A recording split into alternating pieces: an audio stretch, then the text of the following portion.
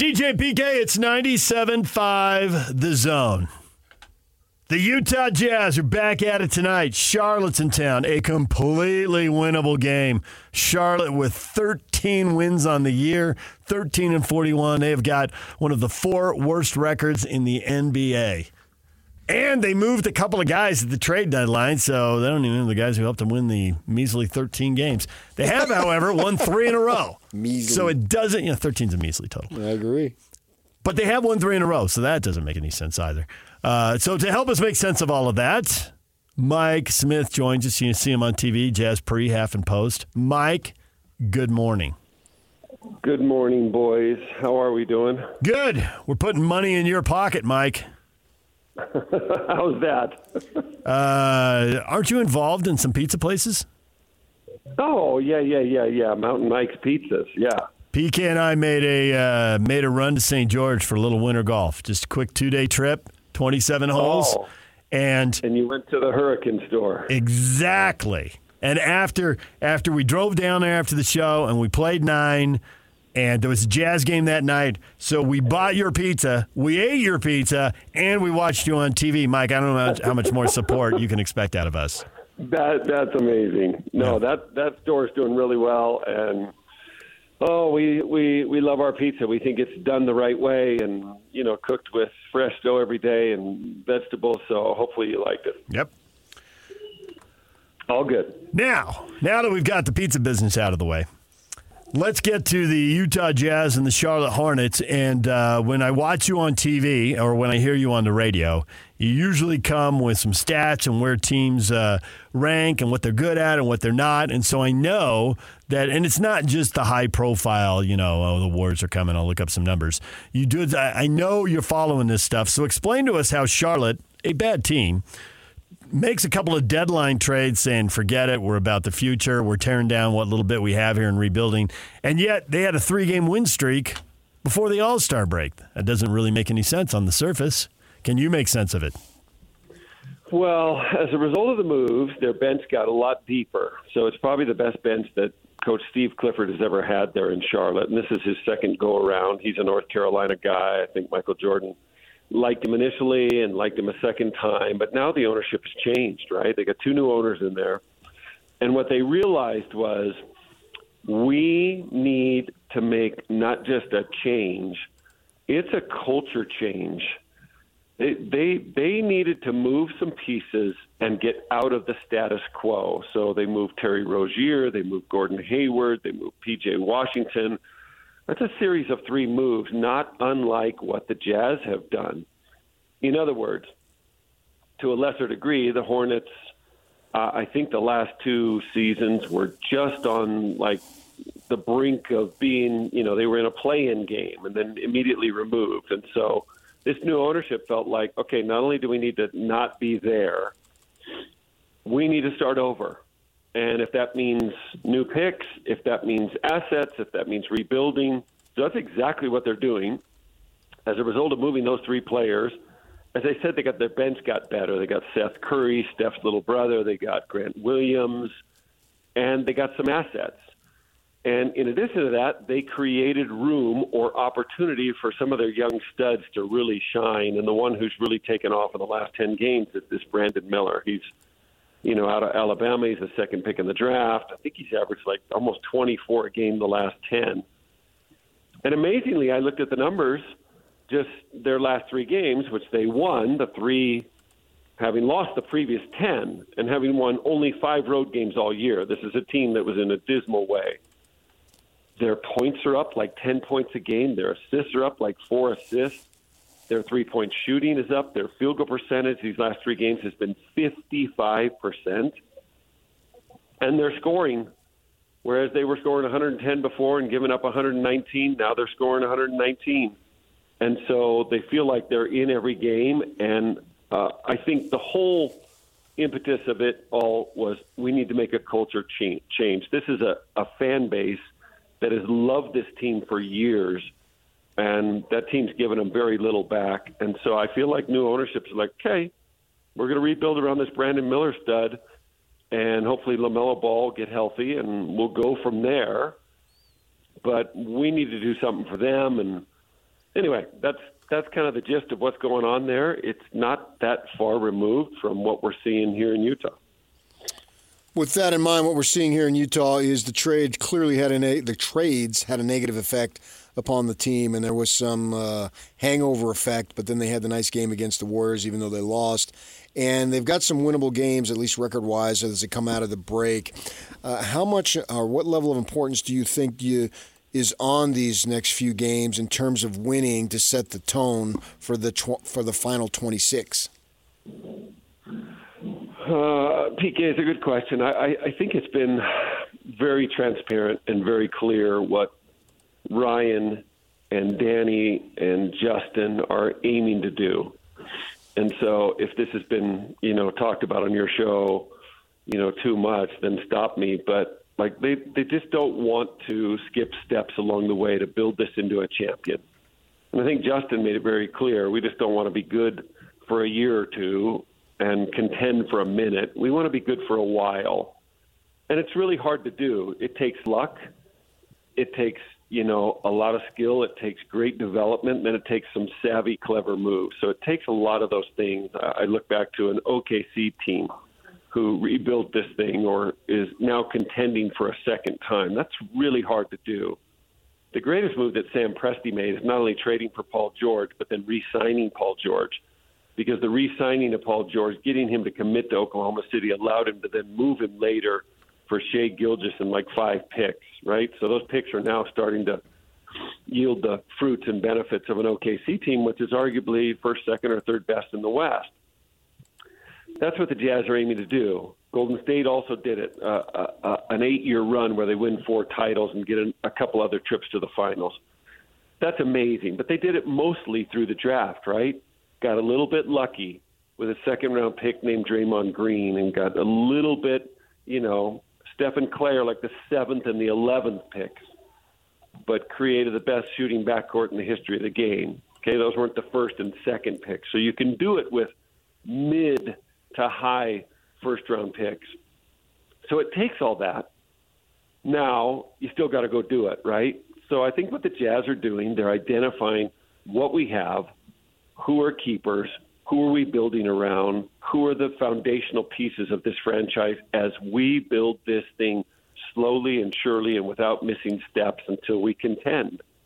And so the aim right now is to play Taylor Hendricks and to play Keontae George and to see the progress of a Walker Kessler while we already recognize the greatness of a Lauri Markkanen. We got to find out what we have, what our next steps are. All that being said, that's why the trades were made, right? If we can accumulate a couple of assets, create opportunities for these guys to grow and play, that's what we're going to do.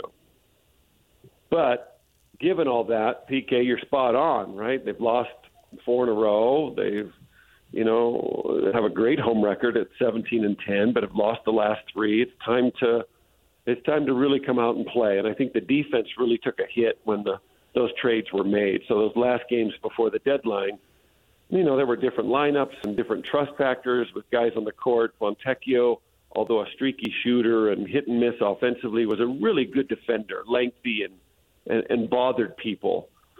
And so you move a couple pieces, and there's always going to be a little bit of a downfall. So hopefully, a break, some practice, some renewed energy, they come back, get after Charlotte and San Antonio before they hit those 3 on the road. What should Markkanen be adding at this point in his career? Is he a finished product? Is there something more you want to see out of him? What can we expect over the final third of the season? A lot of people felt like he was snubbed All-Star game, right? His numbers are fantastic. So very much like the numbers he had a year ago. So last year, 25 a game. This year, 23 and a half. The rebounds are the same. The assists are the same. The shooting percentages are scarily identical. Almost 50% from 2 and 40% from 3 and 88%. He's super efficient player. The one thing I looked at when I look at all the guys who did get an all-star pick and he didn't from the coaches, they all averaged 4 assists or more, 3.8 or higher. And Lowry's never been a gifted passer. Now, that's not a knock on him. It's not a bad thing. It's just kind of his DNA. I feel like you're either a passer who sees those angles or you aren't. you can get better within the realm, but it's rare. Like a guy 6 years into his career has never averaged 2 assists. All of a sudden, hey, go be a 4 or 5 assist guy. That won't happen. So, like, if you were nitpicking, you'd say, okay, Lowry needs to do that. But I just don't think that's part of him, and it doesn't even matter to me. If I'm running this team, I wouldn't, be giving Lowry instructions to become a great passer. I think he's great. I don't know what he needs to work on. Maybe a little more of a post-up game, and the Jazz are starting to implement that a little bit. Like, you'll see him run this little middle screen and roll, where with a point guard, Lowry will come set this pick, and oftentimes he slips it and jumps to the 3, and he's developed a beautiful chemistry with Keontae to just catch and shoot, and he's like number 1 or number 2 in the league in catch and shoot points per game. That's how quick he gets rid of it and how much of a threat he is. But oftentimes he'll set the pick, and then he'll just curl or roll, and he doesn't roll to the rim. He just rolls to the foul line. Now he's got the guard on him. They throw the ball to him. That right there, I think, can become his bread and butter. Like, he's 7 foot tall. Right now, I view him as like the most unique small forward 7-footer we've ever had. Like, he's way different than Dirk.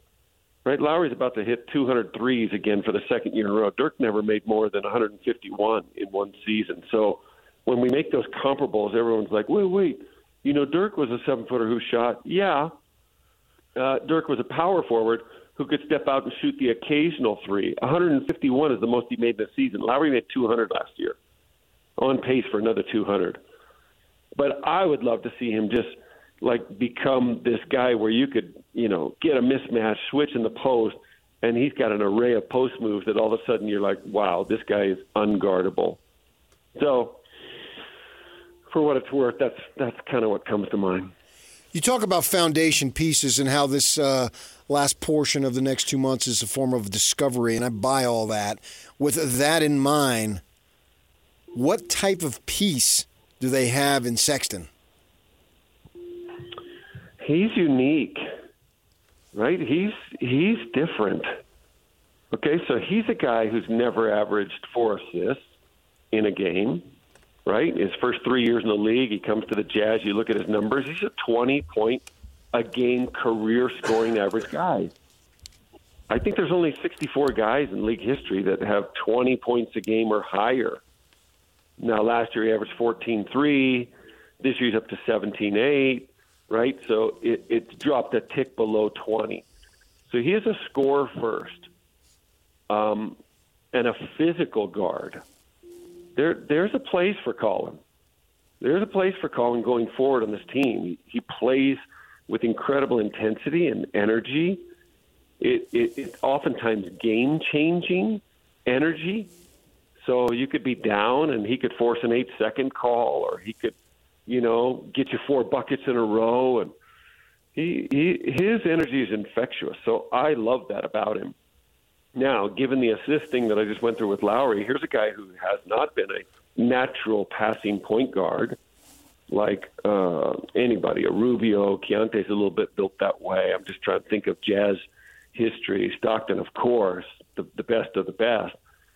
But he's taken his assists from 3. Now you look at his starts, which are like 29, I think, or 30.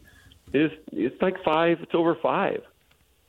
So this is a guy who is capable of learning and adapting and adjusting, and when given the charge or being held accountable by a young, fiery coach, can alter habits.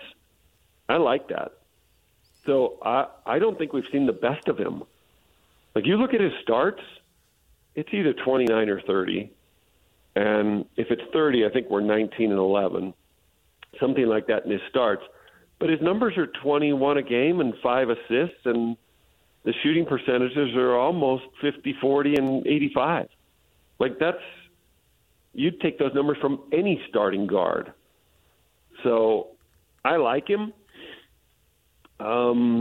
His contract is not exorbitant. It's not huge. And I think it's this year, and I don't know if it's 2 more this year and the next year, but not even suggesting that you move him. He could be one of your foundational pieces, given his age and given his ability to adapt, learn, and grow. So what you're saying on Markkanen's passing is he's no Ali Khalifa? Yeah, that guy was pretty good on Tuesday night, against Baylor, right? Made 3 threes in a row, and he just, I give him a lot of credit. And what I really like is Mark Pope's system, the intricacy of these cuts and these moves had Baylor so perplexed in the second half. They're getting layups in the half court because all this movement and backdoors and circular cuts. I coached these little 6th graders, and then I coached 9th graders, so I got 3 teams. And I've taken 2 of the plays, like this, like cut off a clip off of YouTube and said, okay, I'm going to give that to my guys. And anyway, it's some really cool stuff. And BYU's been surprising, at least in the Big 12, right? Like, I don't know that we thought that. I thought maybe 9-9 would be their best. They got a chance to do better than that. Given the last couple of years in the WCC, there was really no way to predict they would do this in the Mountain West. In the Big 12. I'm going backwards. Yeah. There's no reason to think they do it in the Big 12, and yet here they are. And there have been a lot of good tests, and they've passed a bunch of them. So, well, Mike, what's great is they don't have like an amazing player. Like that maybe is the greatest part of this story this year. I know 12-1 before they get to the season, but you look at them and you say there's not one guy who's great, right? They're all good, and they all defend, they all pass, they all shoot. It's really the beauty of teamwork. Well, Mike, we will continue to eat your pizza. I watch you on TV. I don't think you're eating your pizza. You're staying skinny. What are you doing? You're clearly passing on the pizza I was throwing down. There's a reason I'm not a skinny guy, and it's all that pizza. Oh gosh, I don't know. I drink a product called Cardio Miracle, which improves every bodily function. I think that's one thing. I drink that at night instead of like munching on ice cream, and what really helps me, because I'm almost 60. That's no fun, but I'm almost 60, and I still want to compete at golf at a high level. But I go see a guy named Craig Buehler. He's the guy that kept Stockton and Hornacek and Malone healthy all those years. And his Buehler Athletic is all about muscle activation. So all of us in our age range, DJ, I know PK loves to golf. I love to golf and stay active and play pickleball. If you're not seeing somebody regularly who can just fine-tune whatever muscles aren't firing that particular week, you could get a little off. And a little off becomes way off in a month. And then like in 2 months, the body is so smart, you got other muscles compensating to do the jobs they're not supposed to do. And then you get a little, I don't know, you just get a little ski-wampus. And so I go see him. He keeps me going great. That's about it. That's all I do. I don't have any bad habits, so there. Ski-wampus, is that S-K-I-W or is that S-K-E-E-W? I got to look that up during the break. That gave me something to do. All right, thank you. No idea. Thank you, Mike. We appreciate it. Okay, boys. Have a great one. Mike Smith, Utah Jazz analyst. You will see him on TV for Jazz games before, halftime, and then after in the post-game show. Thought you might want to talk to him about Freeze It. I forgot. Fetch, why didn't you tell me? He's going to be on again. Doesn't matter. Mike comes on semi-regularly. Yeah. I was just caught up in the moment. Yeah, well, I mean, there's only so many jokes. Timing is everything. Right. And the Ali Khalifa, because I did think you were going to say Freeze It, but I thought, no, it's better to go with that because that was more topical. Yeah. That won't be funny in a month. Right, exactly. So, DJ and PK, it is 97.5 The Zone. Freeze It when we come back. Everything you missed in this show, 3.5 hours worth of football and basketball, and that is because if you missed it, this guy, I mean, it sounds good, but it isn't going to last. There's no way. It isn't going to work. He's up against too much, but man, he's saying all the right things anyway. That's next. Stay with us. Accessing